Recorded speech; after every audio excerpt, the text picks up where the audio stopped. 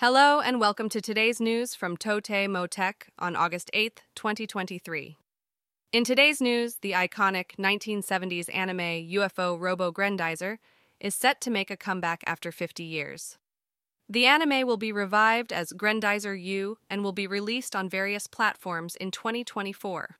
In other news, the Information Technology Promotion Agency, IPA, has announced that the IT Passport exam will now include questions related to generative AI. This change will be effective from the April 2024 exam. Moving on, Pro, the production company behind Ultra 7, has developed a voice synthesis AI that can replicate the voices of the characters Moroboshi Dan and Yuzuri Ann from the 1967 tokusatsu drama. This development is expected to enhance the fan experience and bring nostalgia to the series.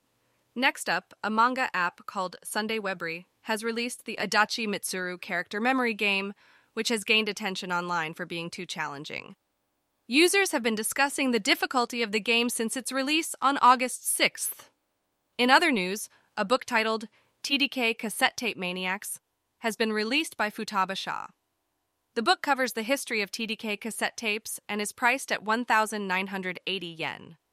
Shifting gears, the crowdfunding campaign by the National Museum of Nature and Science, which started on August 7, has surpassed its initial goal of 100 million yen in less than a day. The campaign has received over 5,000 supportive comments. Lastly, Tokyo Metro plans to conduct a pilot experiment for credit card touch payment and QR code boarding. Starting from the fiscal year 2024, passengers will be able to use their credit cards for touch payment when boarding Tokyo Metro trains.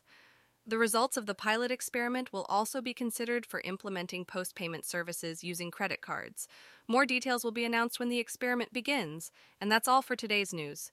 Thanks for listening to TotemoTech.